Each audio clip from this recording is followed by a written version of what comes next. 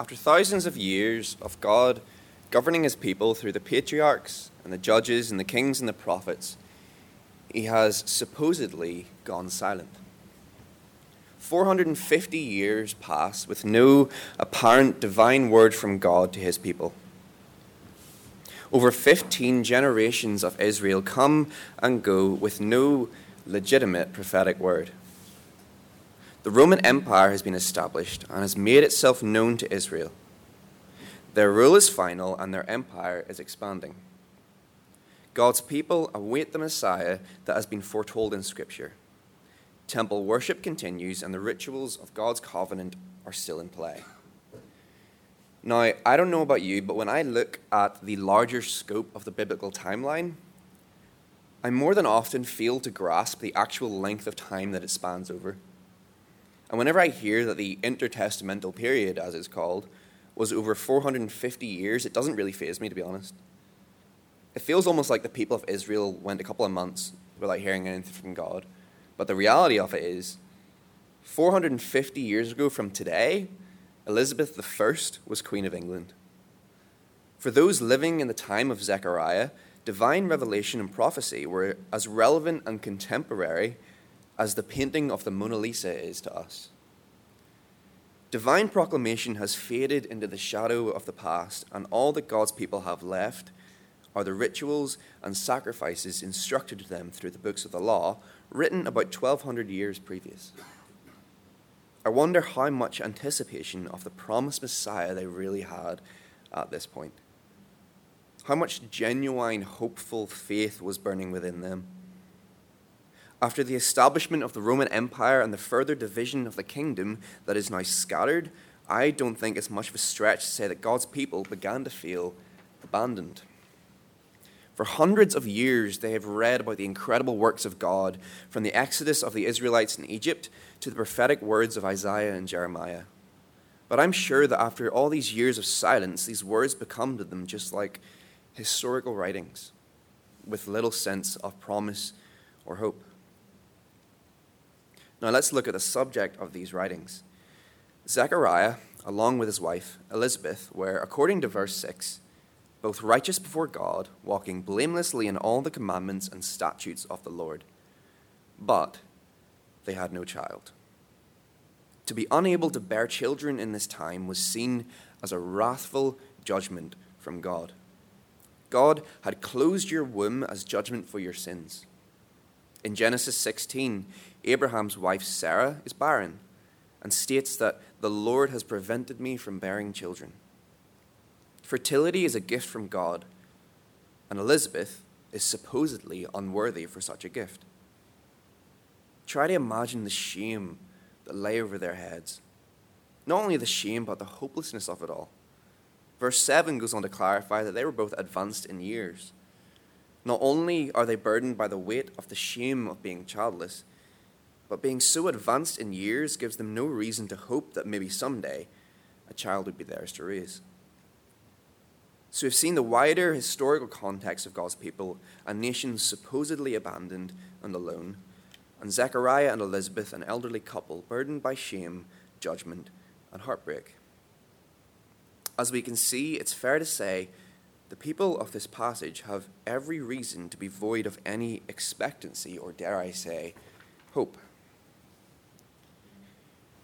But was this silence really an absence of God? Was Elizabeth's inability to bear children really judgment from God, as it was quite blatantly perceived to be?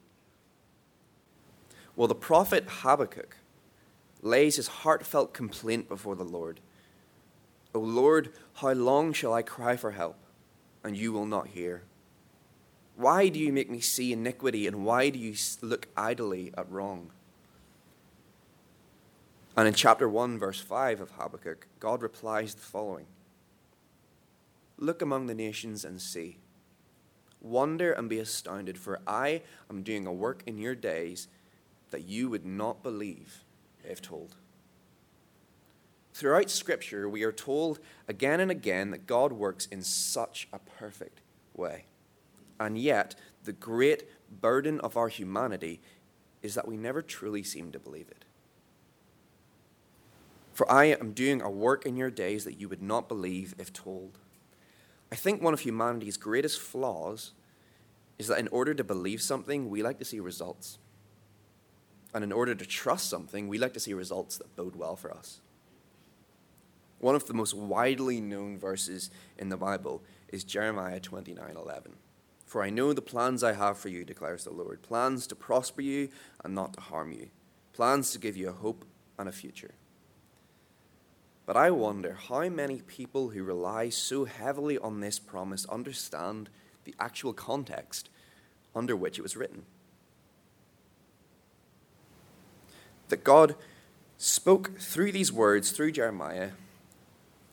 God's people are currently in exile, forced from their homes, from their land, with little sense of hope. When God says that I know the plans I have for you, he is declaring that he has seen the sinful nature of his people and that this time of exile is a just and necessary part of God's restoration of his people.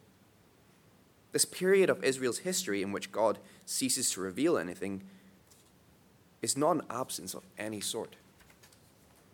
And Elizabeth's inability to bear children was no punishment at all.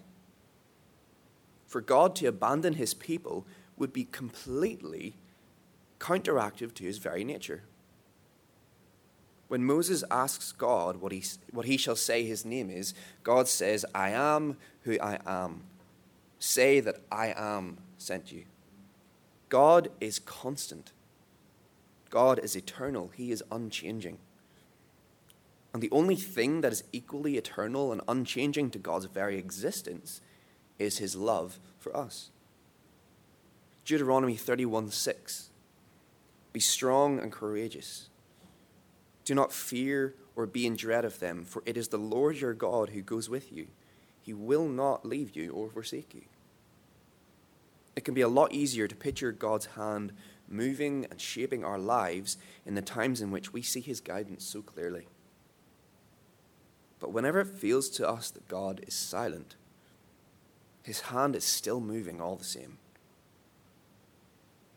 I know that I'm young and that life has barely begun for me. And I understand that the wisdom of the older generations comes from their experience of suffering through life's trials and making it out the other end. I know that when we hear the words of Romans 5 that say, we rejoice in our sufferings, knowing that suffering produces endurance, and endurance produces character, and character produces hope, and hope does not put us to shame because God's love has been poured into our hearts through the Holy Spirit who's been given to us. We look to those whose faithful character is like an aging battle wound. But I also like to think that I have had experiences in my short life that merit an application of God's supposed silence. Those who have heard any of my own personal testimony of faith will know that a large part of my discovering what it truly means to have faith in God's love was through my ongoing struggle with mental health. From the age of around 17, I became a slave to irrational anxiety and severe depression. No matter how many people surrounded me, I could not help but feel completely alone. No matter how much laughter I experienced, joy simply passed me by. Hopeless is the word. I saw no reason to get up in the morning because I made little or no impact on anybody's life. Safe to say, I was so angry at God in this time. Not once did I tell myself that he didn't exist, but I was so angry that he supposedly abandoned me to my sufferings. Charles Spurgeon, arguably one of the greatest preachers of his time, states that if we believe that God has left us to our miseries and hardships, there is a torment within the breast which I can only liken to the prelude of hell. I poured out my heart to God and pleaded for mercy and salvation from this hardship, and yet it continued.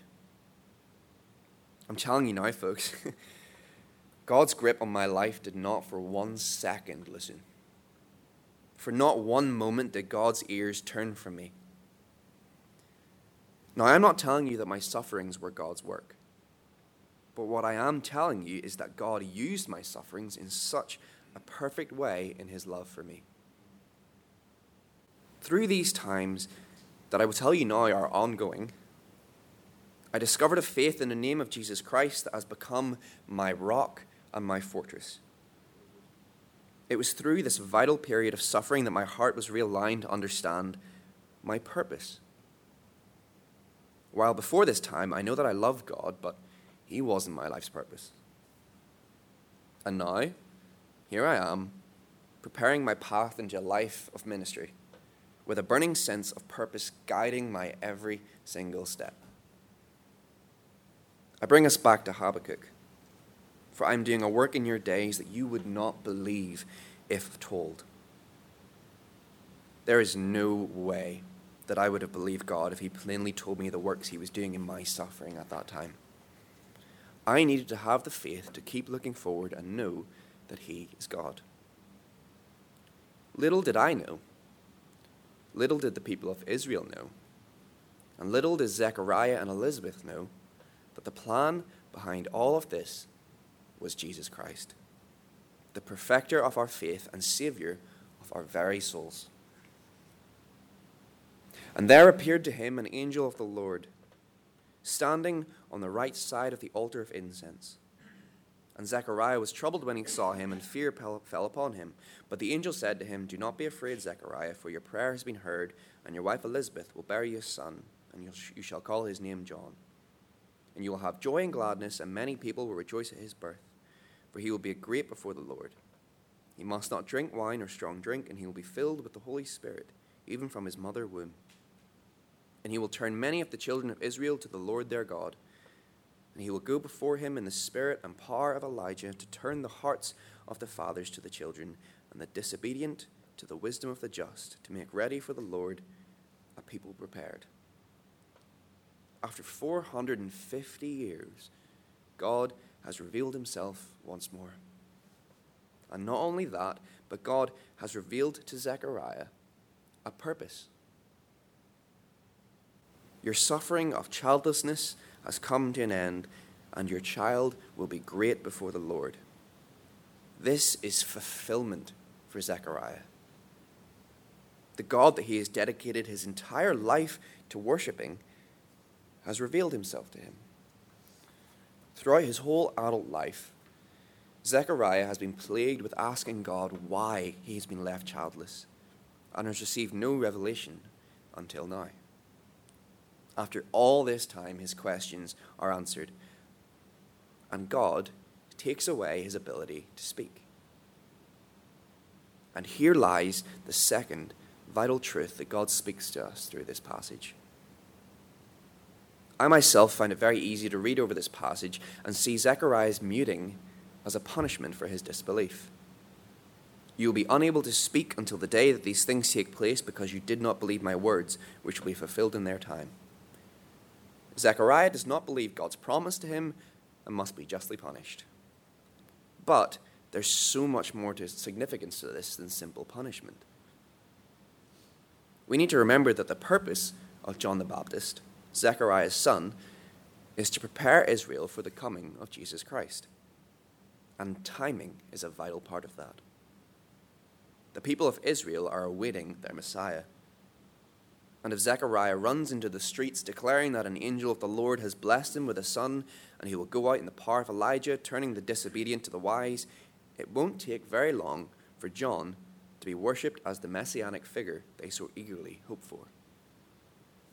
Not only is Zechariah unable to speak, but we see that in verse 24, Elizabeth hid herself away for 5 months during the pregnancy. Because it will be the purpose of John the Baptist to turn the eyes of the people to Jesus Christ, rather than their eyes be turned to him.